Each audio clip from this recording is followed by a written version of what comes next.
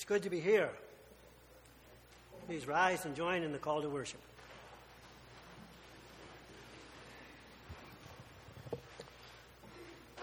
When the world divides us,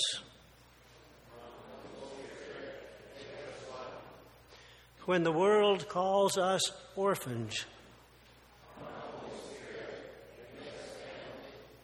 when the world leads us astray,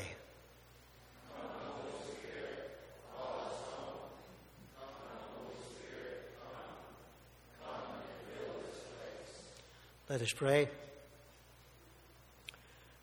Holy God, you've invited us to worship you. We invite you to inhabit the praises of your people. Rejoice with us as we rejoice in the magnificent bounty of your grace. Through Christ our Lord. Amen.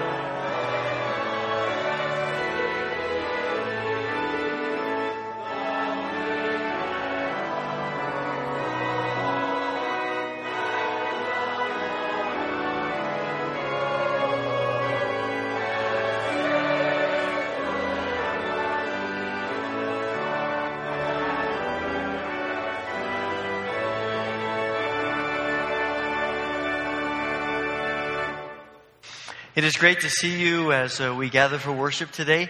Let me invite you to take a moment, share a word of greeting with others who are here in worship this morning.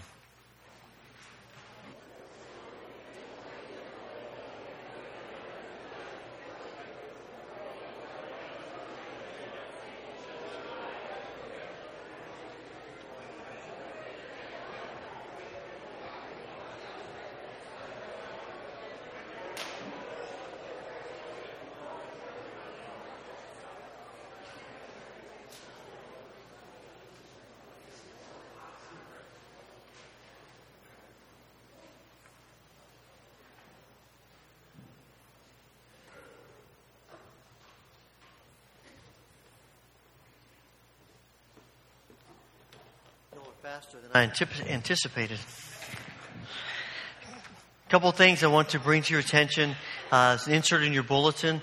One of them is that today is the day we elect our leaders for the coming year and also approve our community financial plan. So we want to encourage you, if you haven't yet, if you're a member of the church, if you haven't yet cast your ballot, you can do so immediately following the service down in the lower foyer.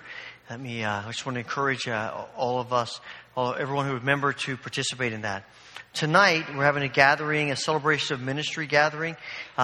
This is for everybody in the church. Doesn't matter if you're a member or not. Doesn't matter how long or how short of a time you've attended here. We'd love to have you be a part of this gathering. It starts at 5. We'll be done at 6. And this will be a time to some fellowship together. If you can bring a dessert to share, that would be helpful. Have some time for some food and fellowship. We'll have an opportunity to share some testimonies about what God has been doing in our lives over the course of the last year or so. And also a chance to pray together and to think a little bit about where God may be leading us in the year ahead. So please join us tonight at 5 o'clock in the church community room. One of the ministries of our church that we support really more with our time and energy perhaps than with our treasures, but is Meals on Wheels, and Judy Maley, who's the director of that, is going to share a bit about that ministry.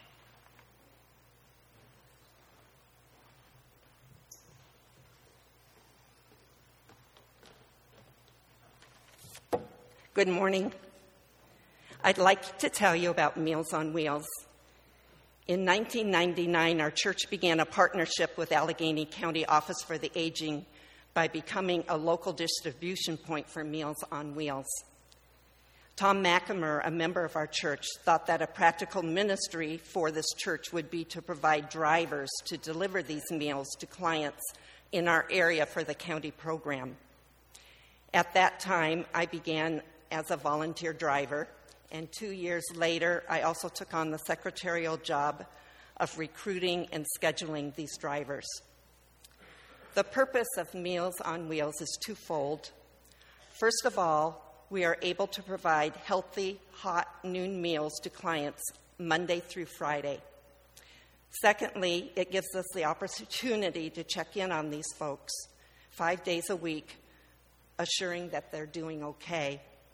If there are concerns, we contact the Office for the Aging and they follow up.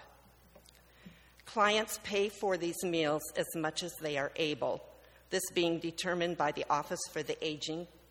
As drivers, we do not handle the financial arrangements. Our service area includes the villages of Houghton, Fillmore, Hume, and Wiskoy-Rossburg. Currently, the Belvedere Hotel in Belmont prepares the meals.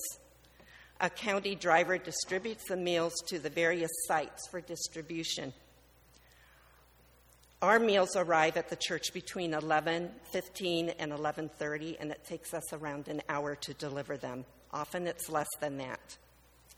Our volunteers include young moms and dads, and I encourage, if your children are home, to bring them along. I think it's a great opportunity for them to see love in action.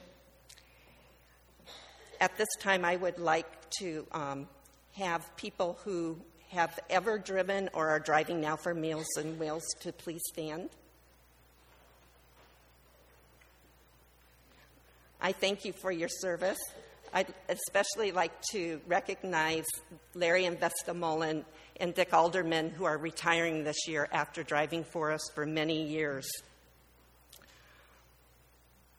Our drivers include young moms, and then also some of our staff, pastoral staff help us, and we have college students that help, and as well as senior citizens. So really, all ages can help as long as you have a car and you can drive.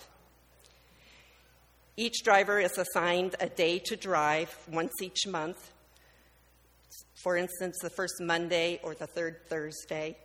And you are given quarterly calendars listing the drivers with your contact information.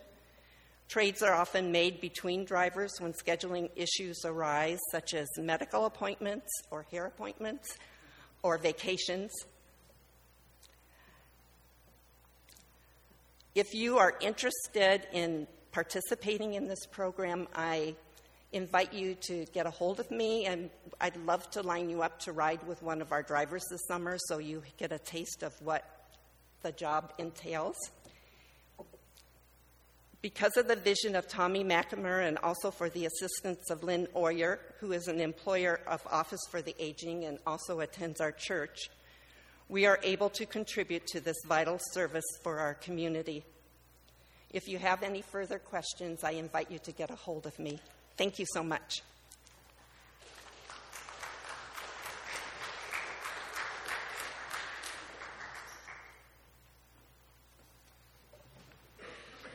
Our Old Testament scripture is from Leviticus chapter 23, verses 9 through 22. The Lord said to Moses, "Speak to the Israelites and say to them, when you enter the land I'm going to give you, and you reap its harvest, bring to the priest a sheaf of the first grain you harvest. He is to wave the sheaf before the Lord, so it will be accepted on your behalf. The priest is to wave it on the day after the Sabbath. On the day you wave the sheaf, you must sacrifice as a burnt offering to the Lord a lamb, a year old, without defect, together with its grain offering of 2/10 of an ephah of the finest flour mixed with olive oil, a food offering presented to the Lord, a pleasing aroma, and its drink offering of 1/4 of a hin of wine. You must not eat any bread or roasted or new grain until the very day you bring this offering to your God. This is to be a lasting ordinance for the generations to come, wherever you live. From the day after the Sabbath, the day you brought the sheaf of the wave offering, count off 7 full weeks. Count off 50 days up to the day after the 7th Sabbath, and then present an offering of new grain to the Lord. From wherever you live, bring 2 loaves made of 2/10 of an ephah of the finest flour, baked with yeast, as a wave offering of first fruits to the Lord. Present with this bread 7 male lambs, each a year old and without defect, 1 young bull, and 2 rams. They will be a burnt offering to the Lord, together with their grain offerings and drink offerings, a food offering, an aroma pleasing to the Lord. Then sacrifice 1 male goat for a sin offering, and 2 lambs, each a year old, for a fellowship offering. The priest is to wave the 2 lambs before the Lord as a wave offering, together with the bread of the first fruits. They are a sacred offering to the Lord for the priest. On that same day, you are to proclaim a sacred assembly and do no regular work. This is to be a lasting ordinance for the generations to come, wherever you live. When you reap the harvest of your land, do not reap to the very edges of your field, or gather the gleanings of your harvest. Leave them for the poor and for the foreigner residing among you. I am the Lord your God." This is the word of the Lord. Please stand, join in praise to our God as the ushers come forward.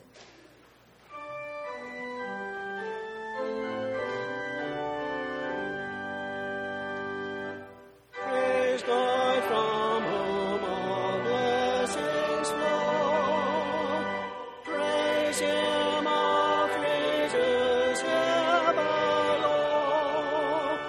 Praise Him above ye heavenly host.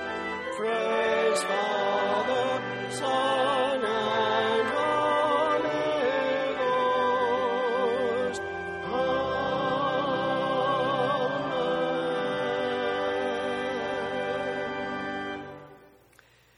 Father, from the wealth with which we've been blessed, we offer to you a share. Thank you for enabling us to join with you in the work of your kingdom on earth. Through Christ we pray. Amen.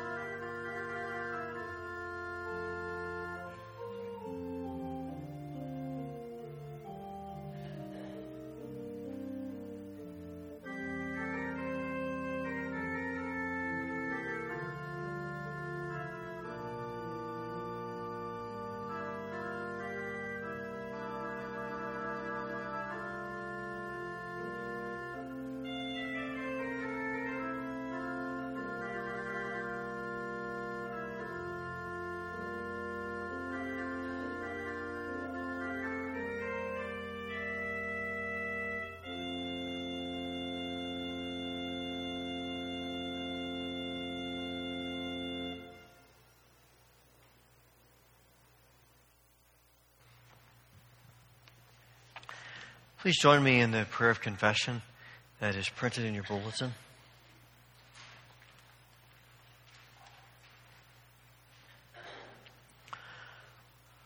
Let us pray together. Our Heavenly Father, we are people who have been blessed beyond our ability to give thanks. Even with the struggles and difficulties of life, we have been and continue to be recipients of health, family, friends, and the necessities of life. Forgive us that far too often our first response is to complain about what we do not have, rather than to express gratitude for what we do have. Forgive us for being so focused on getting more that we forget so many others who have little to begin with.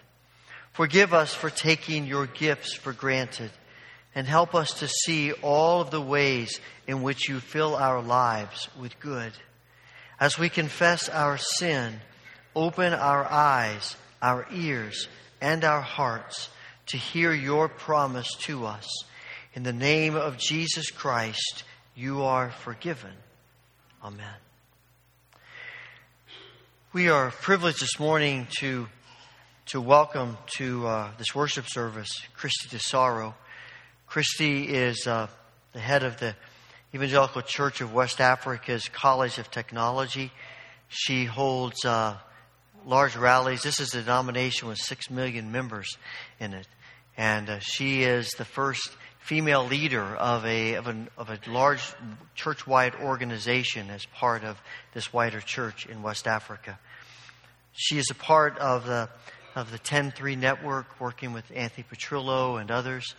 And we are thrilled to welcome her here this morning. She spoke in Kaleidoscope at the hour previous. I'm going to ask her to come and to stand down front here.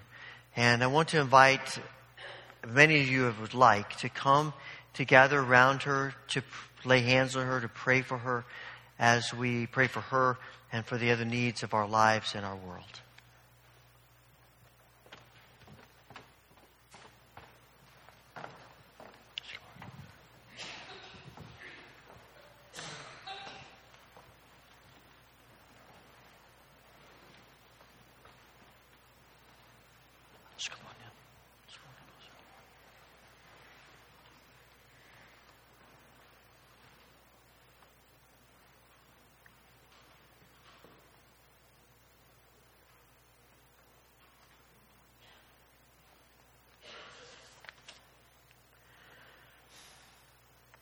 Father, as we have gathered in this place today, we have given thanks to you for your greatness.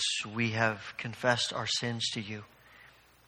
And we come now asking for you to do what you desire to do. We thank you that you are concerned about every element of our lives. And today we come recognizing our needs. We know that there are those among us and connected to us who are grieving today. We think of Kathy Reitnauer and her family and others. May your comforting presence of hope be upon them. We know that there are those among us and connected to us who are struggling with health issues. We ask for your healing grace to be upon John Christensen, Florence Tuber, Rosalind Danner, Isabella Doherty, Tim Nichols, Bob Brown, Louise Princell, Nancy Cole, Brian Orbacher, Peter Lingenfelter, Cheryl O'Brien, Ben King, Doris Esepian, Isla Shea, Sheldon Emerson, Bill Getty, Mike Raybuck, Beverett, Micah Christensen, Linda Roth, Emily Cricklar, and others who are on our minds today. We thank you, Father, that you are at work in our relationships. Bring healing to them. We thank you that you give us wisdom and guidance for the future. Open our eyes to see. We thank you, Father, for the work in this church. Thank you for those who participate in Meals on Wheels. We ask that this ministry would be a means of reaching out to people at a difficult time of life in small ways to let them know they are remembered and loved by us more than anything, by you. We pray for the churches around us. And we ask today for your grace upon the Hunt Baptist Church and Pastor Jerry Fulmer. May your grace be evident in all that they are and all that they do as they serve each other and serve their community as their means of serving you. We pray for our nation. Pray that you would bring peace. We pray that you would bring healing as we again face another tragedy this week. Lord, bring hope to our land of so many people who are hopeless. And we pray for our world. We pray for places of war and violence that you would bring peace. We pray for refugees and ask that you would bring to them their needs and that they would have safety and security. And we pray, Father, for your church around the world. Today we think especially of Nigeria. We thank you for your church in Nigeria, for the ministry of ECWA and all the things that you are doing and the ways that you have expanded this church in almost unfathomable ways. We thank you for 10-3, for the ministry of through technology and education. And we thank you for Christy. Thank you for gifting her. Thank you for calling her. And thank you for giving her a vision of you that allowed her to respond to you in willingness and openness. And now we see what you have done in blessing others through her.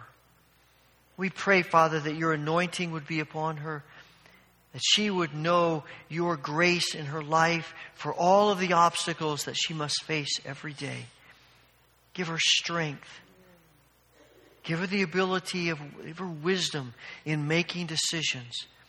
And in all of this, keep her heart sensitive to you.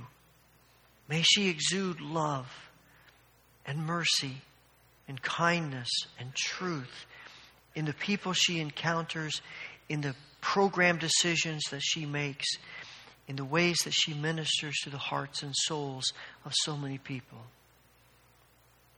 Pour out your grace upon her this day and in the days to come. And Father, for the people of Nigeria and for the people throughout the world, throughout the Muslim world, during this time of Ramadan, let the church be a beacon of light and hope. Open doors in ways that we couldn't have imagined because of the power of who you are. Our hearts are burdened for people who do not know you. Let the church in these places, particularly at this time,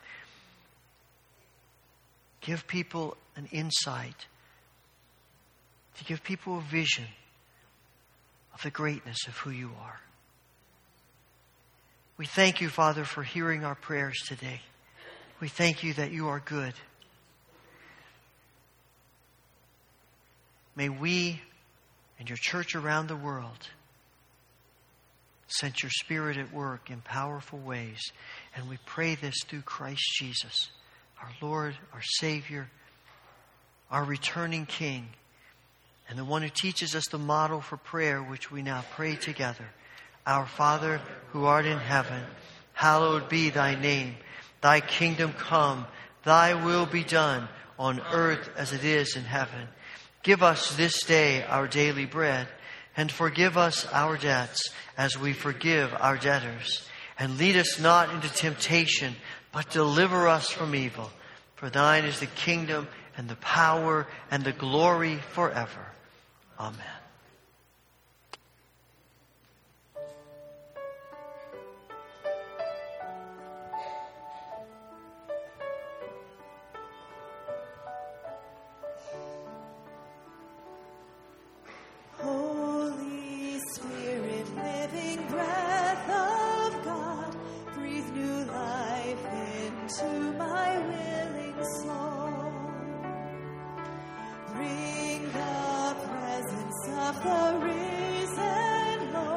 To renew my heart and make me whole.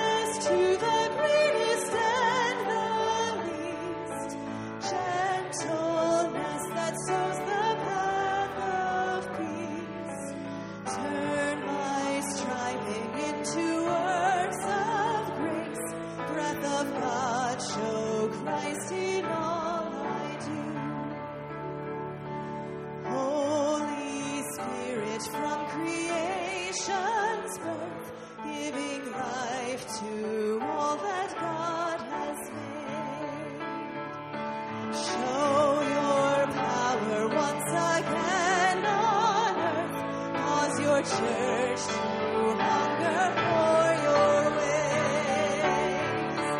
Let the fragrance of our prayers arise. Lead us on the road of sacrifice,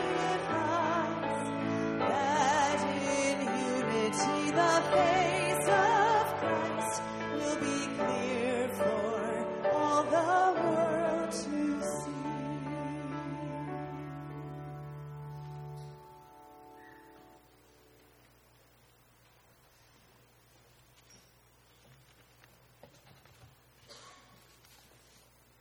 New Testament scriptures from Acts chapter 2, verses 1 to 13. When the day of Pentecost came, they were all together in one place. Suddenly, a sound like the blowing of a violent wind came from heaven and filled the whole house where they were sitting. They saw what seemed to be tongues of fire that separated and came to rest on each of them. All of them were filled with the Holy Spirit and began to speak in other tongues as the Spirit enabled them. Now there were, staying in Jerusalem, God-fearing Jews from every nation under heaven. When they heard this sound, a crowd came together in bewilderment, because each one heard their own language being spoken. Utterly amazed, they asked, "Aren't all these who are speaking Galileans? Then how is it that each of us hears them in our native language? Parthians, Medes, and Elamites, residents of Mesopotamia, Judea, Cappadocia, Pontus and Asia, Phrygia, Pamphylia, Egypt, and the parts of Libya near Cyrene, visitors from Rome, both Jews and converts to Judaism, Cretans and Arabs. We hear them declaring the wonders of God in our own tongues." Amazed and perplexed, they asked one another, "What does this mean?" Some, however, made fun of them and said, "They've had too much wine." This is the word of the Lord. Children may be dismissed now for Children's Church.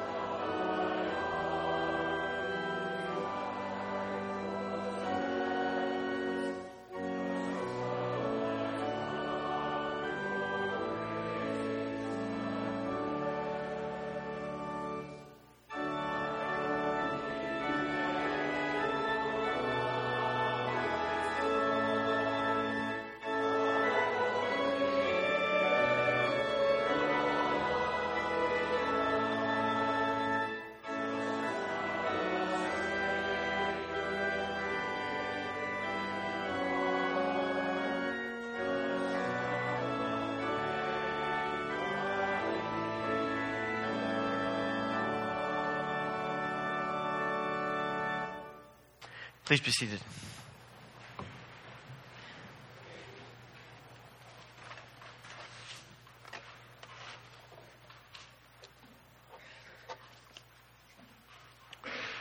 One of the great struggles of probably every culture is the battle between old and new.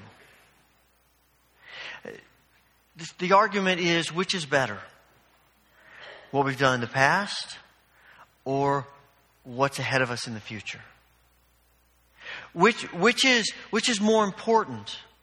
The way we've always done it or to think about new ways to do it? You see this struggle of old and new all throughout our culture. It becomes one of the philosophical perspectives about how we interpret our Constitution, about how we interpret all the things of our lives, education, so many things. This is struggle, this battle between old and new, and the church is not exempt from that. We all know that, right? I mean, if you look back in the history of the church, a great number of the church's disagreements have been less theological and more about old and new. And we see that happening continually as we wrestle, being the church, between this is what we have always believed, no, this is what we believe now. This is what we've always done, no, this is how we do it now. And we have this struggle, and the problem is, all of this is always presented as either or.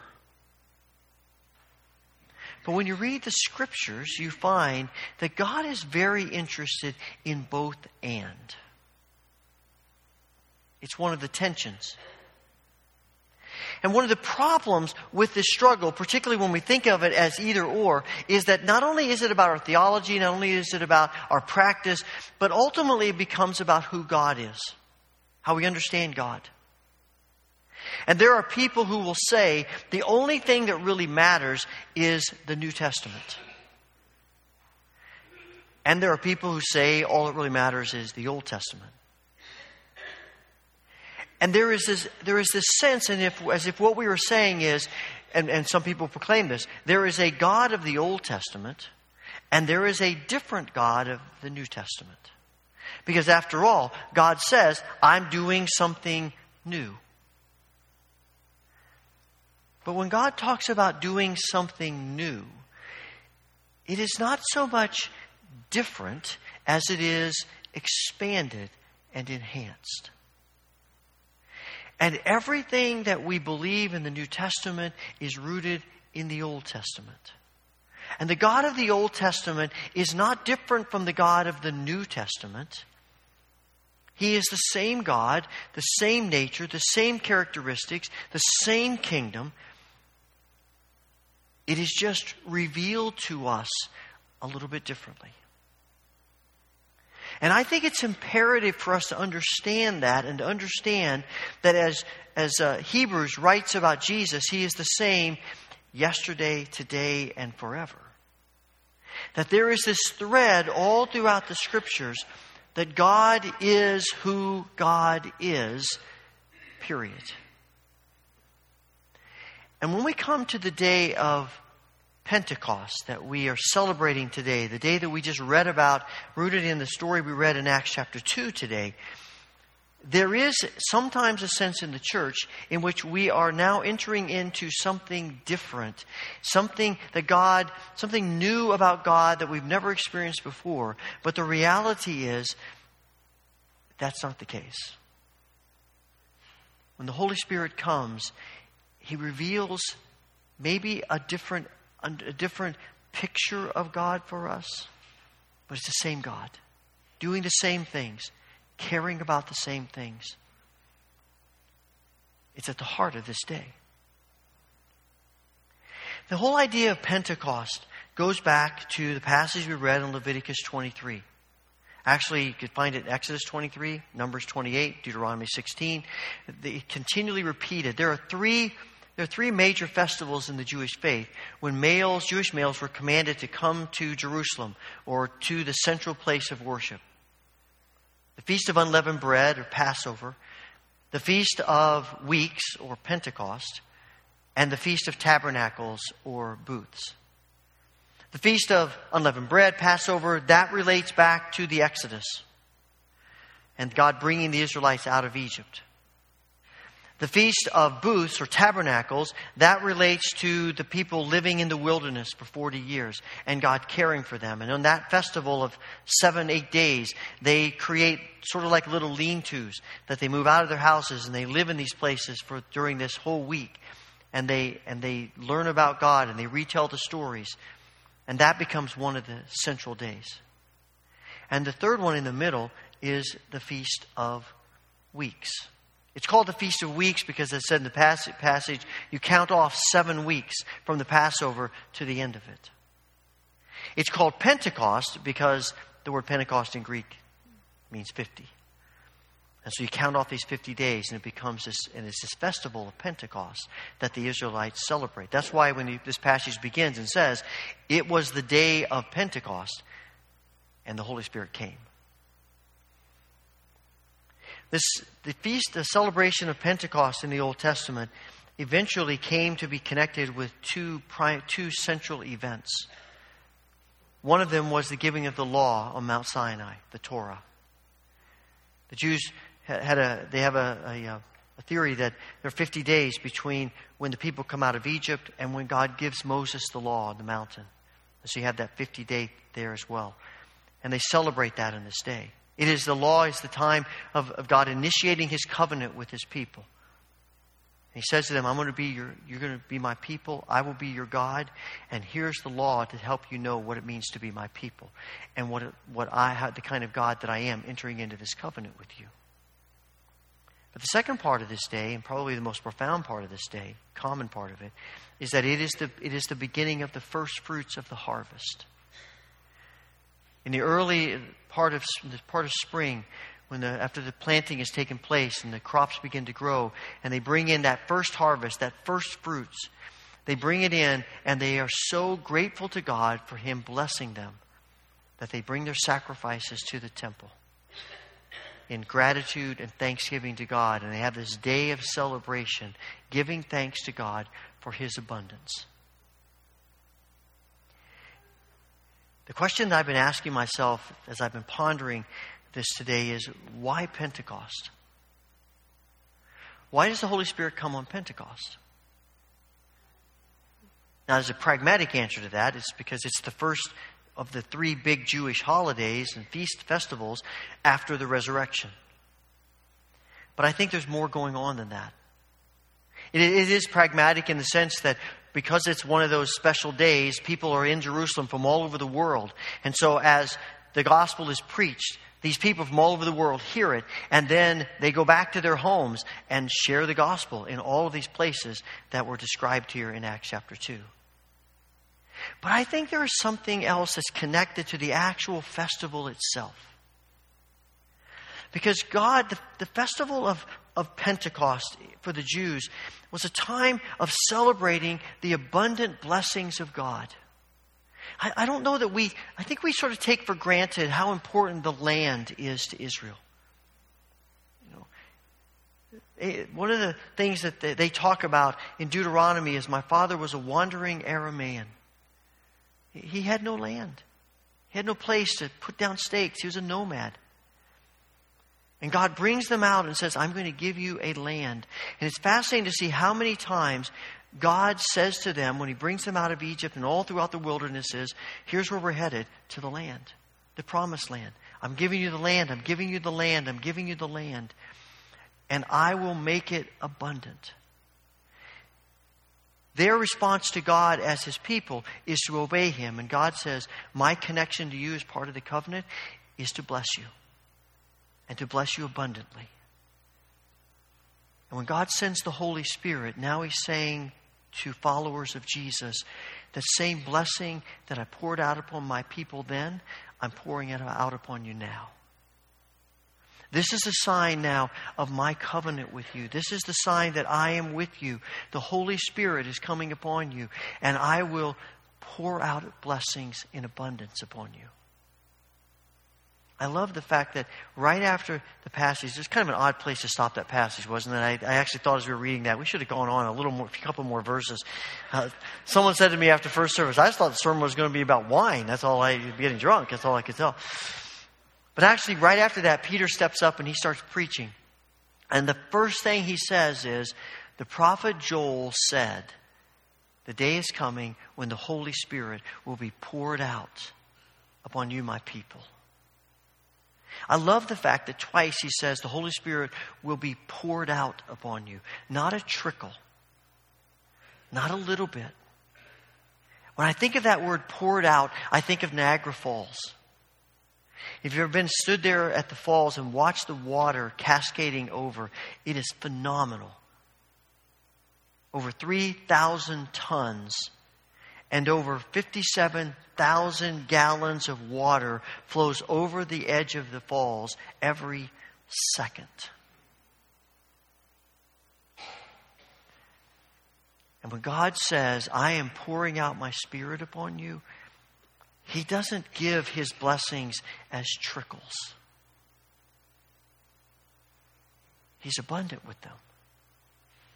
And the same God who was abundant with Israel in the land, and they brought forth this crop as a sign of God's presence and blessing with them, the same God says, I'm giving you my Holy Spirit as the sign of my blessing and abundance upon you. And I will give you every ounce of the Holy Spirit that you can take. It's abundant. I think we struggle with that reality. I think that's because the reason why we live in such fear. I think that's why we so often live with the mindset of scarcity. We're not really sure that God is the abundant God that He has promised to be. And so we have to hold on. We have to hoard. We're greedy. We have to grasp everything that we can. We're hesitant to give it away freely because what if God doesn't come through for us? We give away the gifts of the Holy Spirit to others. We use them for others. We give away our time, our talents, our treasures. We give it away because we believe that the God who is abundant will restore us and will replenish us so that we can keep giving more. It's one of the reasons why this year in our budget we decided as a finance committee and the elders spent a lot of time talking about this and pondering this and praying about it. And we finally came to the realization that maybe we've been operating in a mindset of scarcity. We don't want to be that kind of church. We want to be a church of faith and trust and taking steps that are risky. We want to believe that God can do more than what we can envision with our human eyes and minds. And so we put almost a 5% increase in the budget this year. Because we believe God's going to do bigger things than what we could do ourselves. And we want to create an atmosphere among us of faith and trust and not fear and scarcity. But here's what we have to understand. The reason we're doing that is not so we can hoard more. It's so we can share more. We've increased the budget so that we have more resources to nurture the faith of our children and our youth. We've increased our financial plan so that we have more resources to disciple one another and to care for one another. We've increased our financial plan so that we have more resources to go out into the communities around us and out into the world in bigger ways. Because God always blesses His people abundantly so that we can be abundant blessers of others. God blesses people so that we can be channels of blessing. That's what He says to Abraham.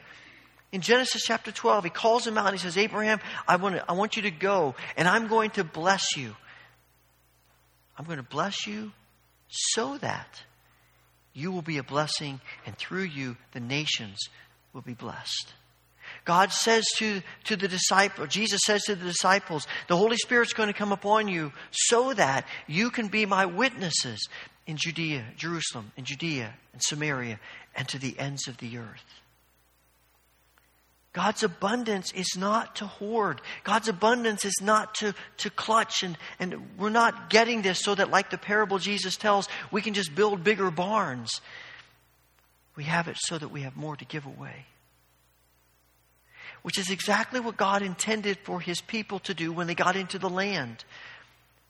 I'm always fascinated at the way God just sort of subtly tacks on things to what He says that might seem insignificant and might well be the most important part of it. And so you come to Leviticus 23, and God says, here's what you do at this festival. When you bring in the first fruits of the harvest, you come, you sacrifice, you give thanks, you make it known how grateful you are. And then He says, but one more thing. Don't you dare hoard what you have. He says, don't glean to the edges of your fields. And don't pick up every piece of grain lying on your fields. You leave it for the poor and the foreigners among you. You leave it for the people who had absolutely nothing to do with sowing that harvest and nurturing that crop. You leave it for them because I want to be abundant to them too. And God gets pretty upset when people say, you know what, we've been through the field 3 times. Let's go one more time. Make sure we didn't miss any grapes. Let's walk the fields once more to make sure there's not any loose pieces of grain still lying on the ground. And why would people do that? Because they don't really believe that God is who He says He is. If we don't pick it all up, if we don't get every single piece we possibly can, we may be in trouble because we can't really trust God. And so God says, look, I'm blessing you abundantly with the Holy Spirit so that you can share everything the Spirit has given you. But remember this. The purpose of the Holy Spirit's coming is not first and foremost mission. It's presence. The primary purpose of the Holy Spirit's coming, the first purpose of the Spirit's coming is not mission, it's presence. It's what the Holy Spirit does in us so that we have something to share with people who need to know about Jesus. When we get that mixed up, when we think that the coming of the Holy Spirit is first about mission, it is a short journey from doing it the right way to doing it anyway. It's amazing how quickly the church through the centuries, when it has been said that mission is first and foremost rather than presence, how often and how easily we slide into the mindset of the end justifies the means. All you have to do is think about all the ways in which the various factions of the church persecuted each other through the centuries. And so often we talk so much about mission in the church, and it's important. Mission is vital. It's significant. But if we don't have presence first, what are we sharing in our mission? Because people don't need mission. People need Jesus.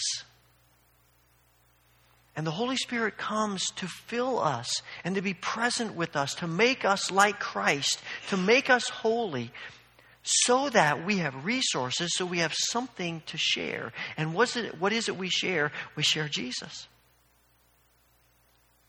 Otherwise, without the presence, we're going to end up sharing ourselves. And the world doesn't need you and me. The world needs Jesus. When you look back at Exodus, you find that as God brings the people out of Egyptian slavery, and Moses goes up to the mountain and he gets the law, the Torah, and he comes down with it. And that's the moment when he comes back and he finds the whole golden calf debacle. And God says to Moses, you know what? These people are really getting on my nerves. I'm just about had enough. You know, a parent, you're like, you're right up here. And Moses says, but we need you. And God says, you're right. He said, I'll be with you.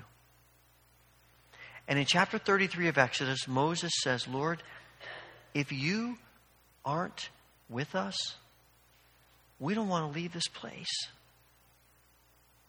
If we don't have your presence, then for us to leave here would be worthless.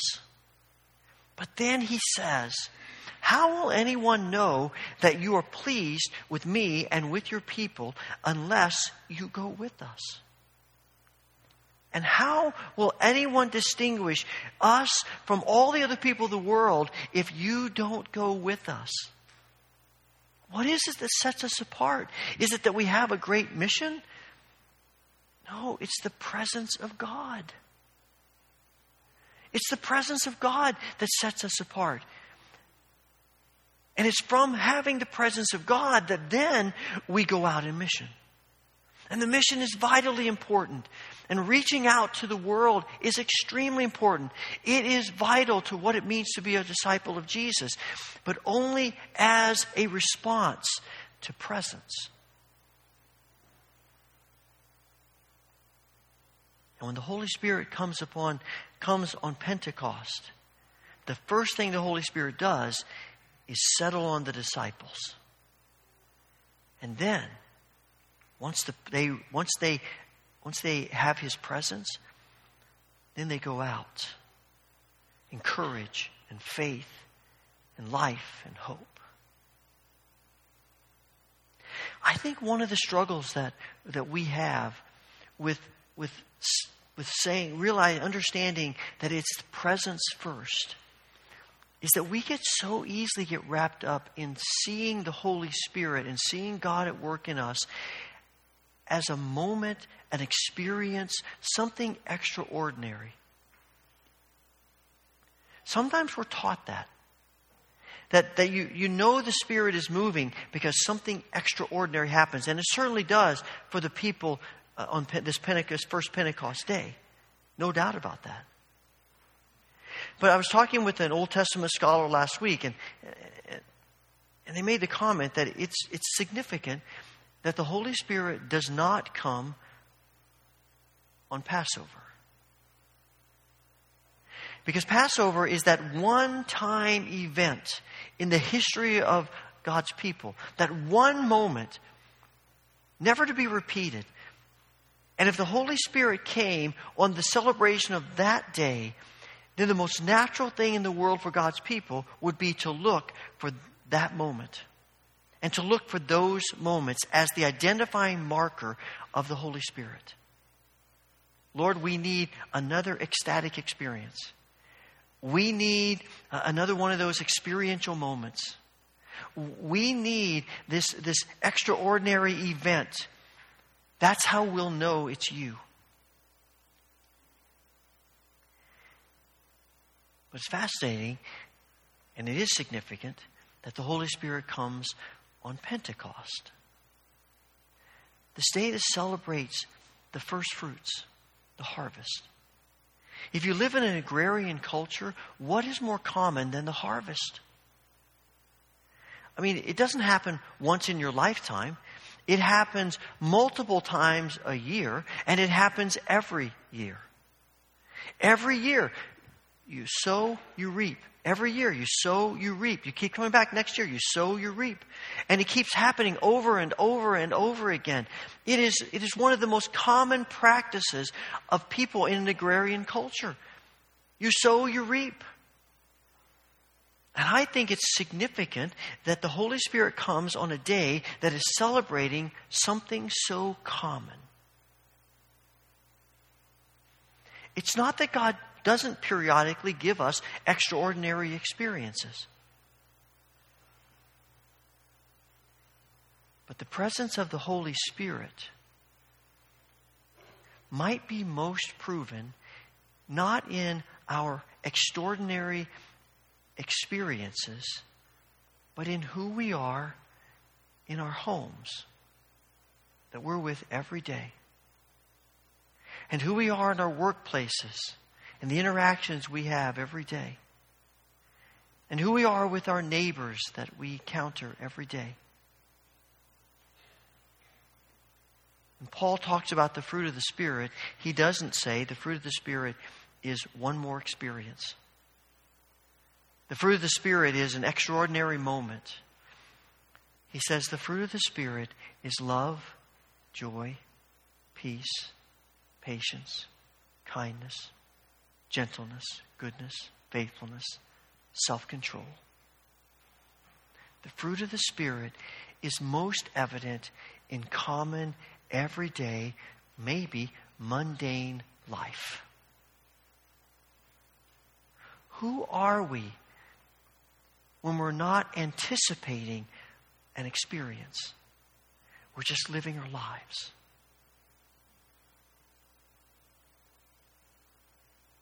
And the problem with looking for, again, God does give us extraordinary experiences sometimes. But when our whole focus is on the next experience, all we're thinking about is something out there. And all the while, we are missing God at work in our daily lives. We're missing God at work in the conversations we have in our homes and with our coworkers and with our neighbors. We're missing God in the very common, mundane, everyday life because we're looking for that experience.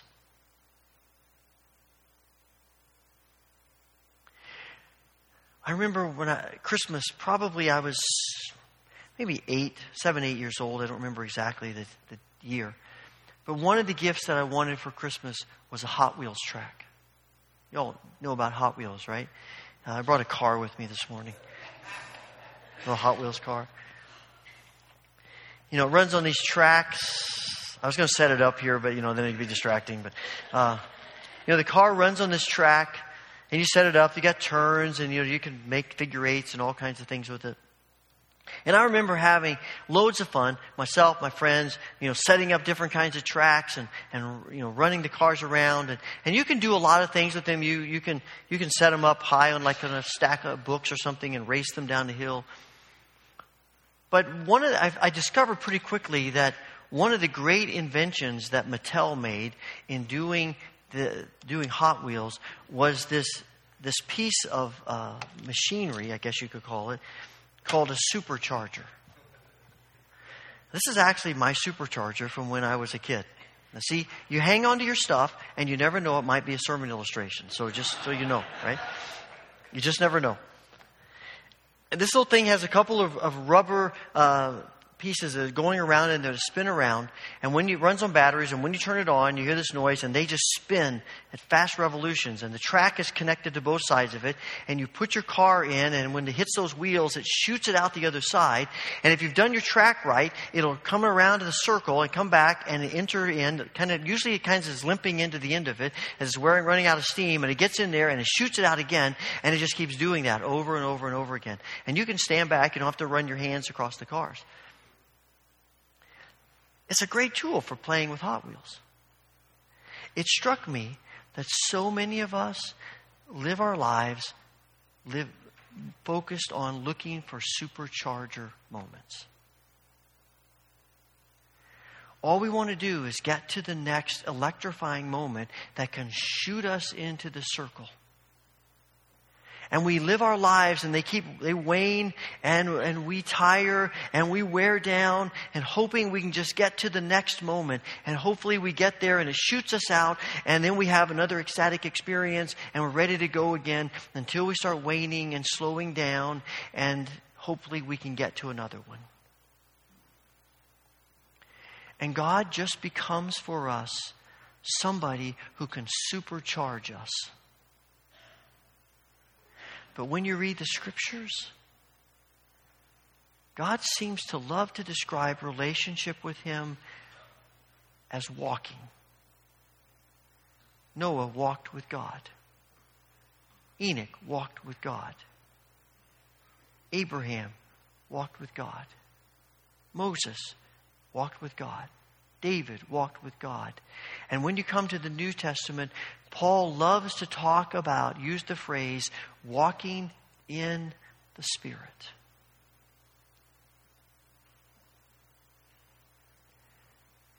We give thanks to God for supercharger moments. They're awesome. They're terrific. But the real evidence of the Holy Spirit in us is our walking. Our daily walking with Jesus. And letting the Holy Spirit work in us and through us in ways that, quite frankly, we might not even realize He was doing until sometime down the road. Maybe not even until eternity.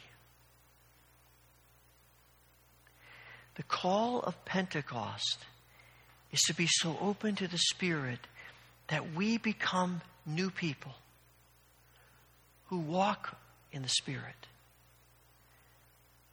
That we might be channels of the abundant blessings of God to people who don't know God. To people who are broken and discouraged and hurting and aimless. And we do it because God is with us abundantly through His Spirit, moment by moment by moment. Holy Father, thank You for the gift of Your Spirit. Make us people. Make us people who want You, to walk with You, to walk in Your Spirit. That we might be channels of blessing, of Your abundant grace. We ask this through Jesus. Amen.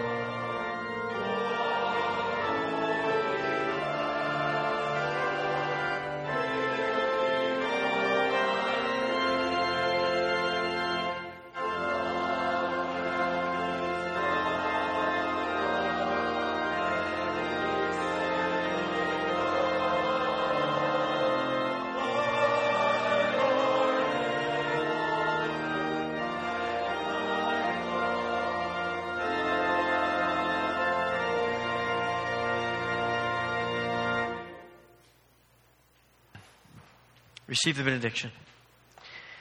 May the grace of the Lord Jesus Christ, the love of God, and the fellowship of the Holy Spirit be with you now and forevermore. Amen.